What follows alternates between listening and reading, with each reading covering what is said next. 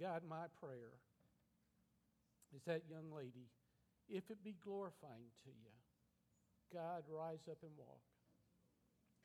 Lord, I long for that day when that sweet young one, on her own accord, will walk into the church sanctuary to worship you.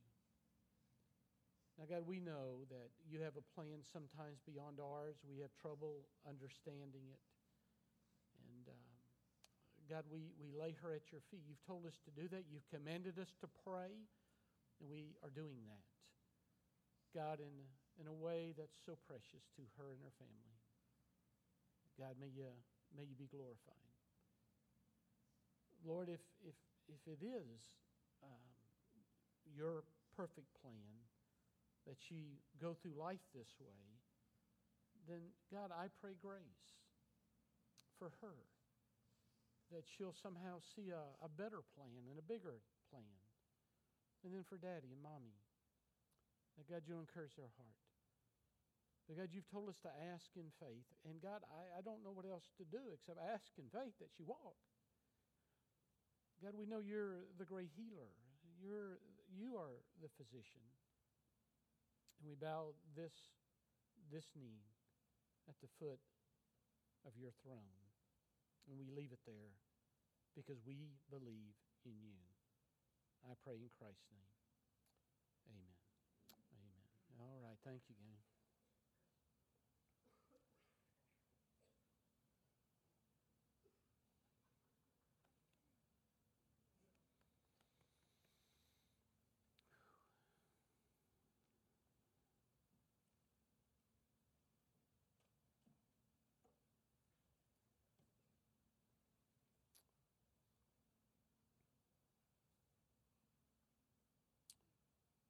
Well, amen. Let's take our Bibles, okay? We better shift and get in the Word, shouldn't we, huh? Let's take our Bible. And where are we going? What book are we in? Jude. Someone said we're on the eternal plan. Let's go to the book of Jude, okay? And I want you to open up to verse 17. And I tell you, gang, I'm so glad we're at this point in our study. Jude, for those who are guests, we're walking through, kind of preaching through, teaching through the book of Jude. And we've had some pretty tough lessons we've had to walk through. But I'm so glad we're here because there's a shift that we find in Jude. For a while, Jude's been a fiery prophet. He's been shooting it out pretty hard and pretty straight the way he's supposed to. But we see a shift, not a subtle shift either, a pretty significant shift in Jude. He turns from the fiery prophet now into a very tender pastor. You have the sense that the real heart of Jude comes out, and he now moves to the shepherd of a flock. And the text today is so very, very important to us. It kind of answers the question, okay, after everything you've said to us, now what do we do? And so the title of the message is, What Shall We Do? Every team has to have a playbook. Every business must have a strategy. God's people must have God's Word to direct their thoughts, their actions. And gang, everything that Jude has written, he has written, directed it to the text that's before us. This today is the heart of the passage, okay? Now, as you do with any lesson, let me take a moment, especially for our guests, to get you up to speed, okay? Jude has told us that in the last days, toward the end of time, before Jesus Christ makes His entrance back, there's going to be pretenders who would come into the church, who would seek to lead people astray. They would strive after their sensual pleasures. By the way, sensual pleasures, we're not talking about just sexual pleasures, okay, or sexual passions. We're talking about the drive of the sensual, the drive of the worldly, the drive of feelings and desires. And Jude has told us that they're going to come in, they're going to be driven by these sensual desires, and they're going to try to get as many others to come alongside and join them in this. And so Judas told the church, he tells us that we are to contend earnestly for the faith. It's a fight to death for God's truth that was handed down by the apostles in totality. We have all we need of God's truth. We call it the Bible. And Judas told us that we're to contend for God's word. Not that it's going to be easy.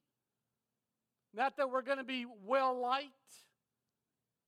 Jude said, regardless of whether you're well-liked or not, we're to contend for God's truth. And Jude then has told us very clearly that judgment is coming. In fact, last week we saw that judgment is so certain that he writes it in the past tense, that it's already come. Now today, beginning in verse 17, here's what he says. Because of all of that, and because the pretenders are coming, and because you're supposed to be contenders for the truth, here's what you do. And here's what he's going to tell us. He's going to give us one command. And then he's going to strengthen the command with three affirmations. If you're a grammar guy or gal, which you should be, he's going to give us one verbal imperative. And then he's going to strengthen the imperative or the command with three participles. Now, participles are the ing. The only way I can ever remember that is ing, okay? So he's going to give us one verbal command, imperative, and then he's going to give us three participles that affirm the command, that actually tell us how to do the command. Now, let me tell you about these participles. All of them are present tense. All of them means continual, daily, moment by moment, we are to do so that we can obey the command. And gang, listen to me. Well, let me do it this way. Let me pick on somebody. Rich? Why not, brother? When you told your kids something to do, Jake, he's your boy. He's got red hair. So you probably have to say it a little stronger, right? You didn't tell him it's optional, did you? You don't say, Jake, if you feel like it. Or, Jake, I want to suggest to you that you clean up your room. You say, Jake, you red-headed boy, you got 10 minutes to clean up the room, right? It's not optional. You intend the room to get clean. You with me, church? Well, when we take the precepts of the Word of God, when we take the Bible, we open the Bible, there are some suggestions in the Bible. There are some affirmations in the Bible. But I want to tell you, there are some imperatives. There are some commands in the Bible. And when God gives us a command, it's not optional. He says, you do this. And that's what we're going to talk about. Okay, let's stand in honor of God's Word. And we're going to begin reading Jude, verse 17. And we'll read through verse 21. Okay? But you, beloved, ought to remember the words that were spoken beforehand by the apostles of our Lord Jesus Christ, that they were saying to you, this is important, in the last time there will be mockers, following after their own ungodly lust. By the way, you ought to go back to this letter and circle how many times the word ungodly is used. Okay? Pretty significant. These are the ones who cause divisions. They're worldly minded. They're devoid of the Spirit. They do not have the Holy Spirit living within them. Verse 20 is really where we're going to be. But you, very strong contrast. As opposed to them, but you, beloved. Now here's an ing word. Building yourselves up on your most holy faith. Number 2, here's an ing word. Praying in the Holy Spirit. Verse 21, now here's the command. Keep yourselves in the love of God. And then the third participle, waiting anxiously for the mercy of our Lord Jesus Christ to eternal life there. The emphasis is on the consummation or the end, when all of God's people will be gathered together up in glory land. Okay, Father, in the next few moments, help me. This is good stuff, God. I don't want to mess it up. Everything in the letter has been pointing to this. God, may I capture it for our people in these last days in which we live, waiting on the return of our Lord and Savior, Jesus Christ, who be glory and power and honor. In His name I pray. Amen. All right, thanks. Be seated. Keep your Bibles open, okay? I want to make a couple quick comments before I break down the passage, okay? I want you to notice in verse 17, the reminder. This is the second time that Jude calls them to remember, okay?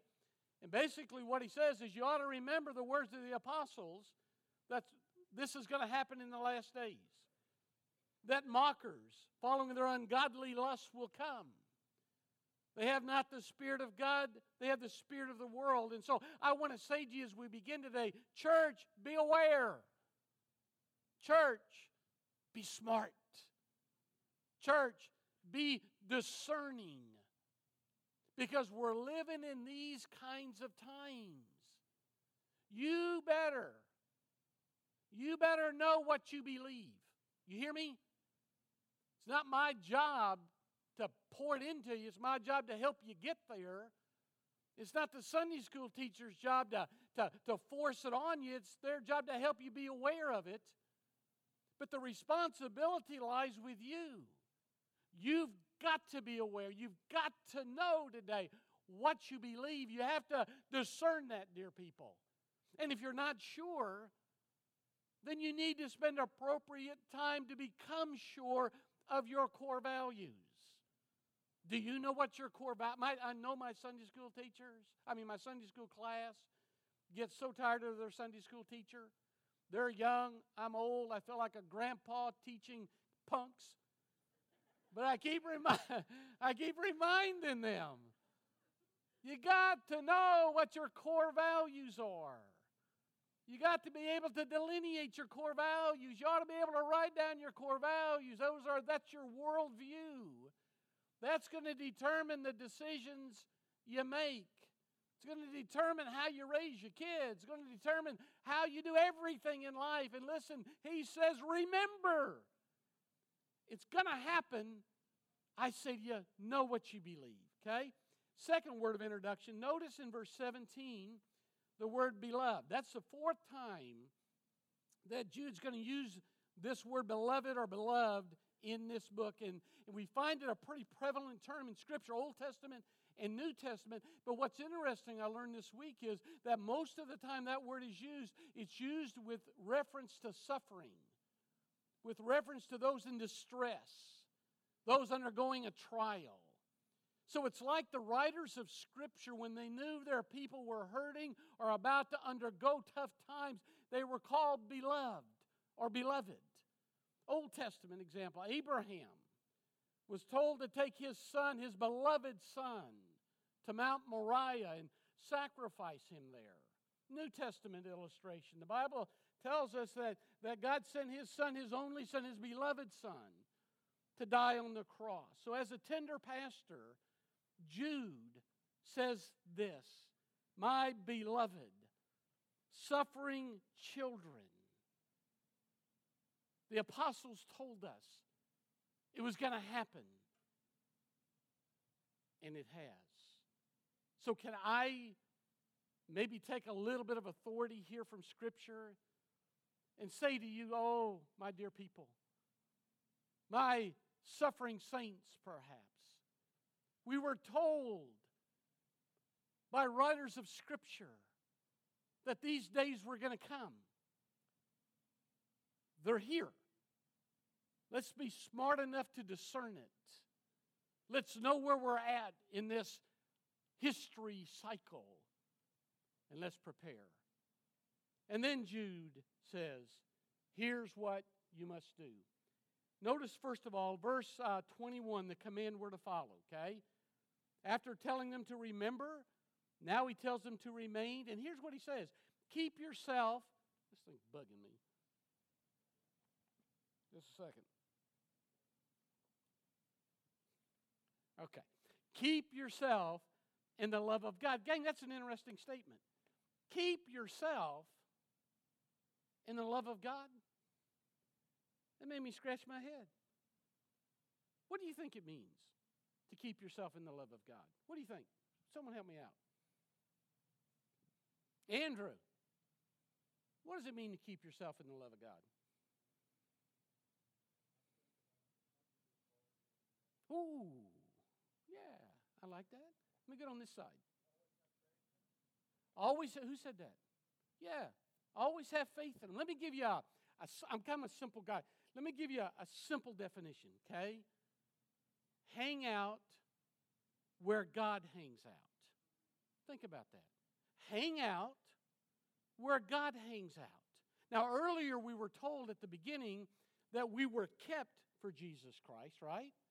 Now, Jude kind of flips the coin, and he wants us to know that while we're kept, we're preserved for Christ.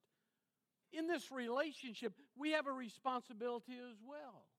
And it's our responsibility to live where God lives. Gang, listen to me. Devotion and discipline work together in the Christian life. Now, gang, it's not rocket science, okay? When making decisions about your life, ask yourself, would God be okay with this? Would God hang out here? Would God go there? If the answer is yes, go for it. If the answer is no, then step back and ask yourself, why would He not? Young people, can I tell you something? You're not going to find the love of God at Billy Bob's on Saturday night, okay? It's not going to happen. When you're trying to make decisions for your life, you got to kind of think about this. Where can I find God?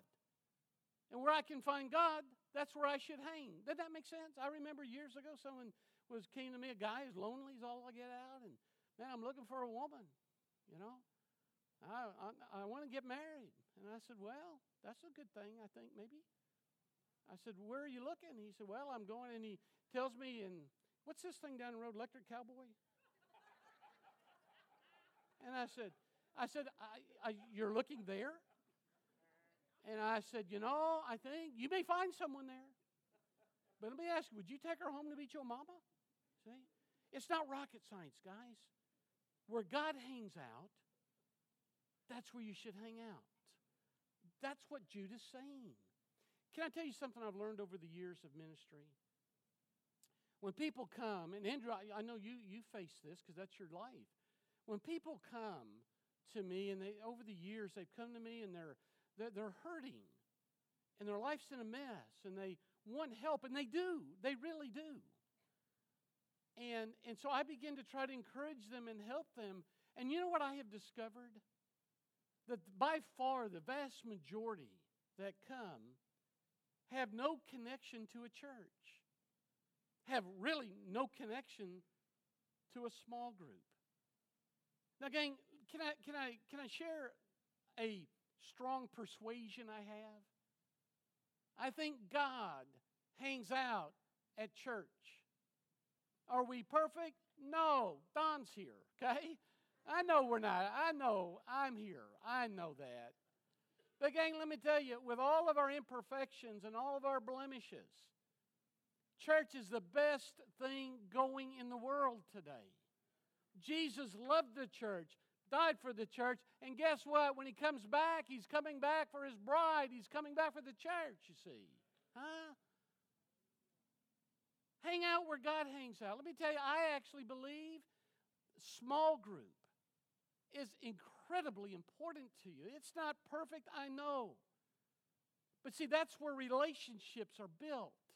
That's why at 12 o'clock at night, when something bad happens, you've got a Sunday school teacher. I wish you young folks, you young couples, I wish somehow I could just I wish I could pull them aside, open their mouth, and pour Sunday school strychnine into them, Help them understand that when something happens, there's a Sunday school teacher, there's a small group leader that you can call that will come and put their arms around you and love on you as you go through the battles, you see.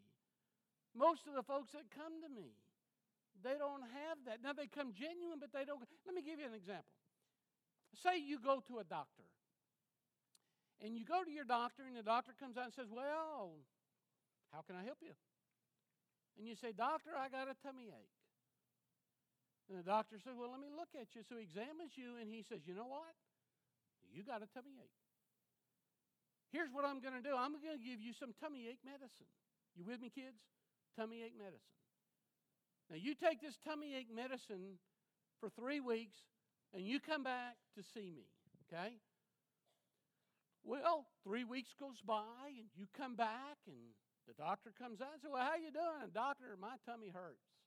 I got a tummy ache. He said, really? He said, let me check you.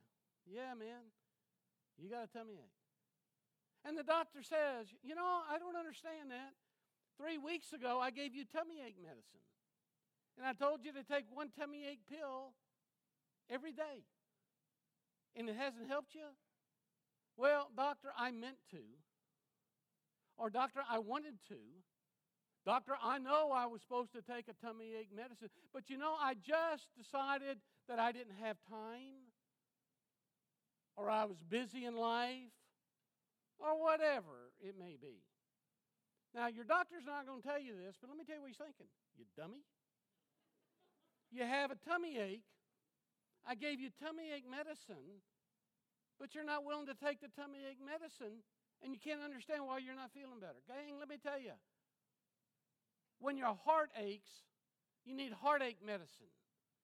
You know where you get heartache medicine? Hopefully you get it at the church with God's people. Dummy. See, it's there for us. And Jude's not super smart here. He just says hang out where God hangs out. And if you hang out where God hangs out, maybe your heartaches will be at least manageable. And you have other people who will come along beside you with their heartaches. And together you make it. That's the command he gives to us. Hang out where God hangs out. Now, what's the strategy? What does it take to do that? Well, that's where these 3 ing words come in. Look at verse 20. The first thing it takes is education. Notice he says, building yourself up on your most holy faith. You know what he's talking about here? He's talking about the Bible. That's it. He's talking about the best medicine that's ever been prescribed. He's talking about the Scriptures. Whether it's reading it, whether it's studying it, whether it's teaching it, whether it's preaching it. It's the Scriptures that help keep us in the sphere of God's love. That's where it's found. Now, I want you to listen to me really. I'm an emotional guy. I struggle with my emotions. I wish I wasn't emotional. I just am. Sometimes I think I got things in me like a woman because I'm so emotional sometimes. And it bothers me. But I want you to listen to me very, very carefully. The heart and the emotion of wanting to be good is not enough, people. People who come to see me, Andrew, when they want a cure, don't they? They wouldn't even be looking at us if they didn't want something. But you see, the emotion of it and the wanting of it is not good enough. There has to be the engagement of the mind for the heart to be transformed. That word building that he used literally is house building. And if you're going to build a spiritual house, there has to be the engagement of the mind, the transformation of the mind. You have to have a blueprint. And gang, you've got to engage the mind to the Word of God. That's the foundation. That's the blueprint. When we were trying to make decisions about Sunday school, the reason we went to what we're using now, Warren Wiersbe, it was more expensive for us. But the reason we went to Warren Wiersbe and the reason we did James and now Matthew and then wherever else Don leads us is because out of all the writers currently in our land today, there's none better in a general sense than Warren Wiersbe. Here's what we know, that if you'll come to small group, at the end of the study, if you're faithful to that, at the end of that study, you're going to get something from the book of James that Warren Wiersbe has written to help you engage your mind to what's going on in your life and what's going on around you. And so Jude, first of all, says, hey, to make this love of God thing work, it takes education. Can I just be very blunt? If you're not in a small group, you're a weak Christian. And I don't want to offend you, but I'm telling you, small group should be where the Word of God is taught. That's as important, if not more important, than this. Okay? I know I just cost myself my job. But gang, it's important. Oh, I just wish I could get up on Sunday morning and drag you to Sunday school. Through the years, Sunday school has been proven to be that foundation of the discipleship making in the church. Education. Number 2, look at verse 20. Insulation. Praying in the Holy Spirit. Now listen, praying in the Holy Spirit is not some magical, mystical thing. It's simply praying depending upon God. And as you pray depending upon God, the Holy Spirit aligns yourself up to God's will. God's will in heaven adjusts our desires on earth. And so as we pray, our desires begin to align with God's desires. It's not magical or mystical or something weird. It's just God changes us in prayer to line ourselves up with Him. Now listen, God's not a Santa Claus that you can go to and ask Him for whatever you want to make you happy.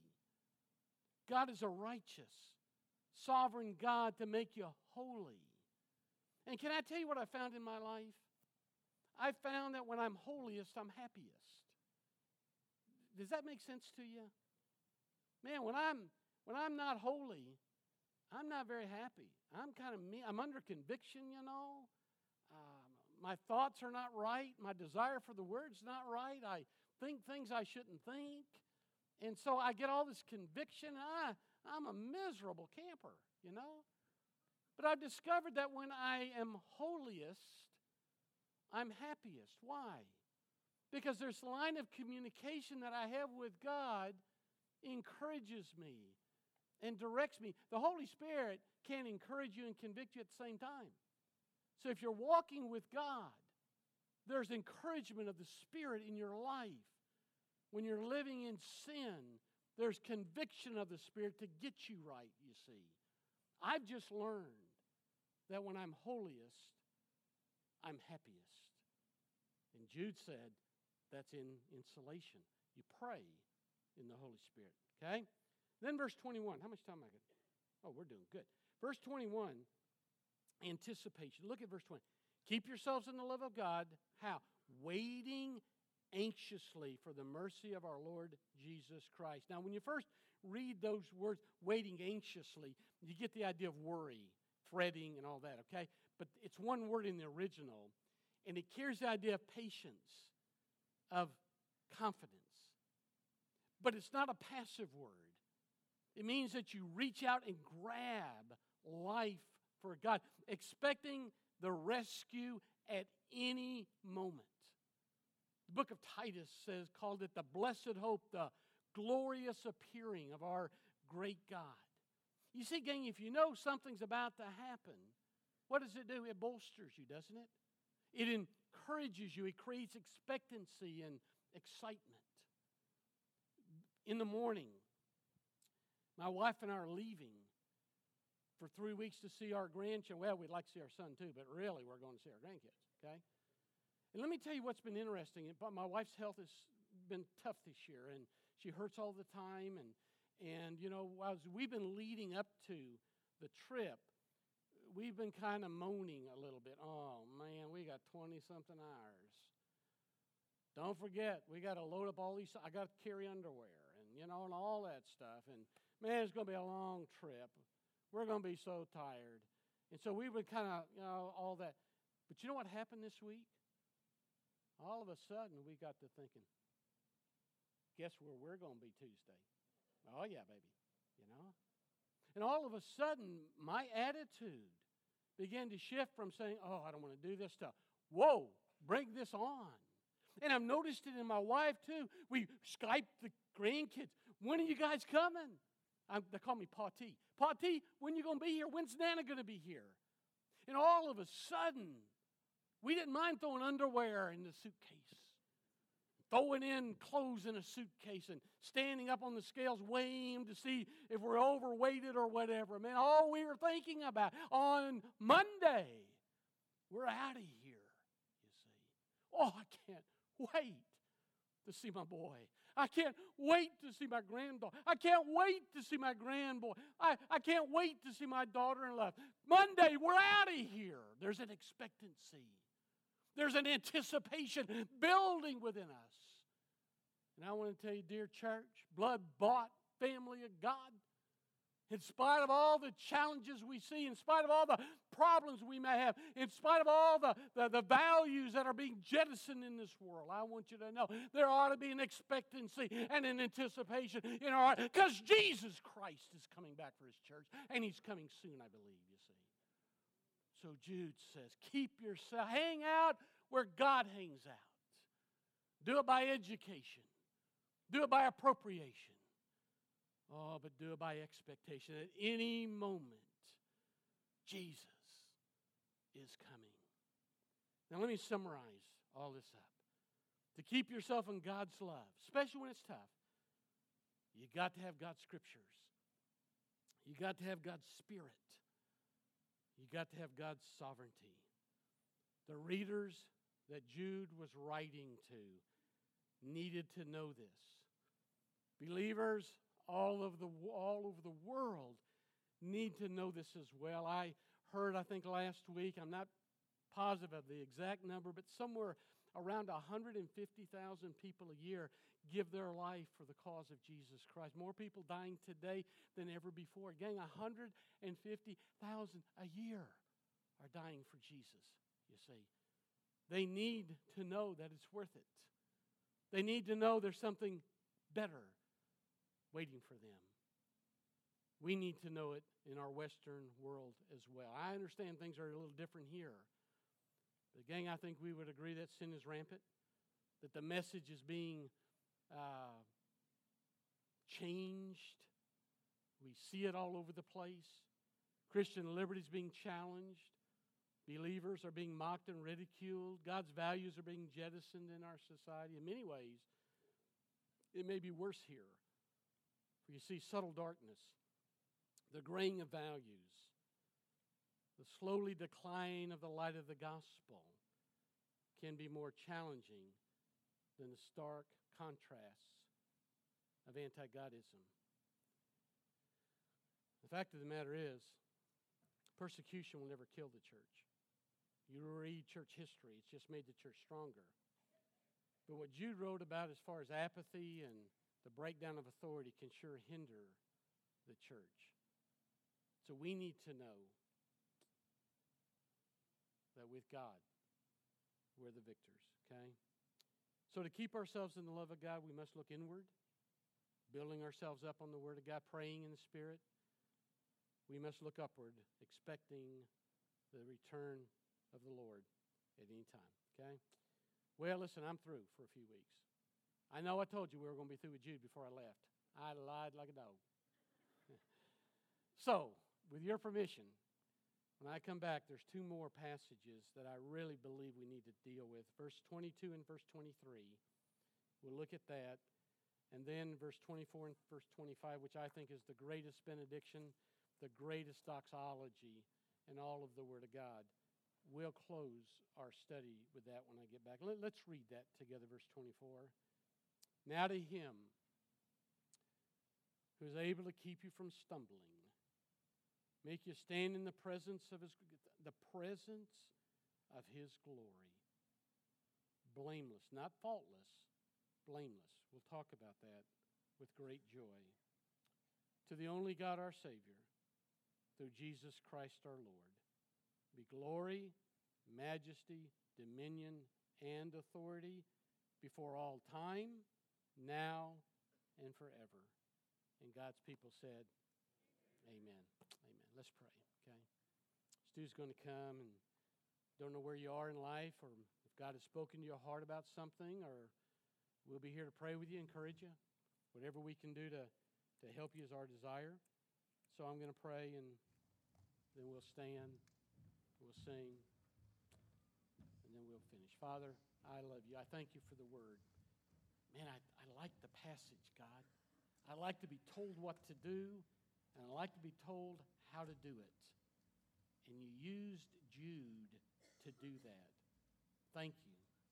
Lord, right now in this place are some people that may be hurting, struggling, trying to figure things out.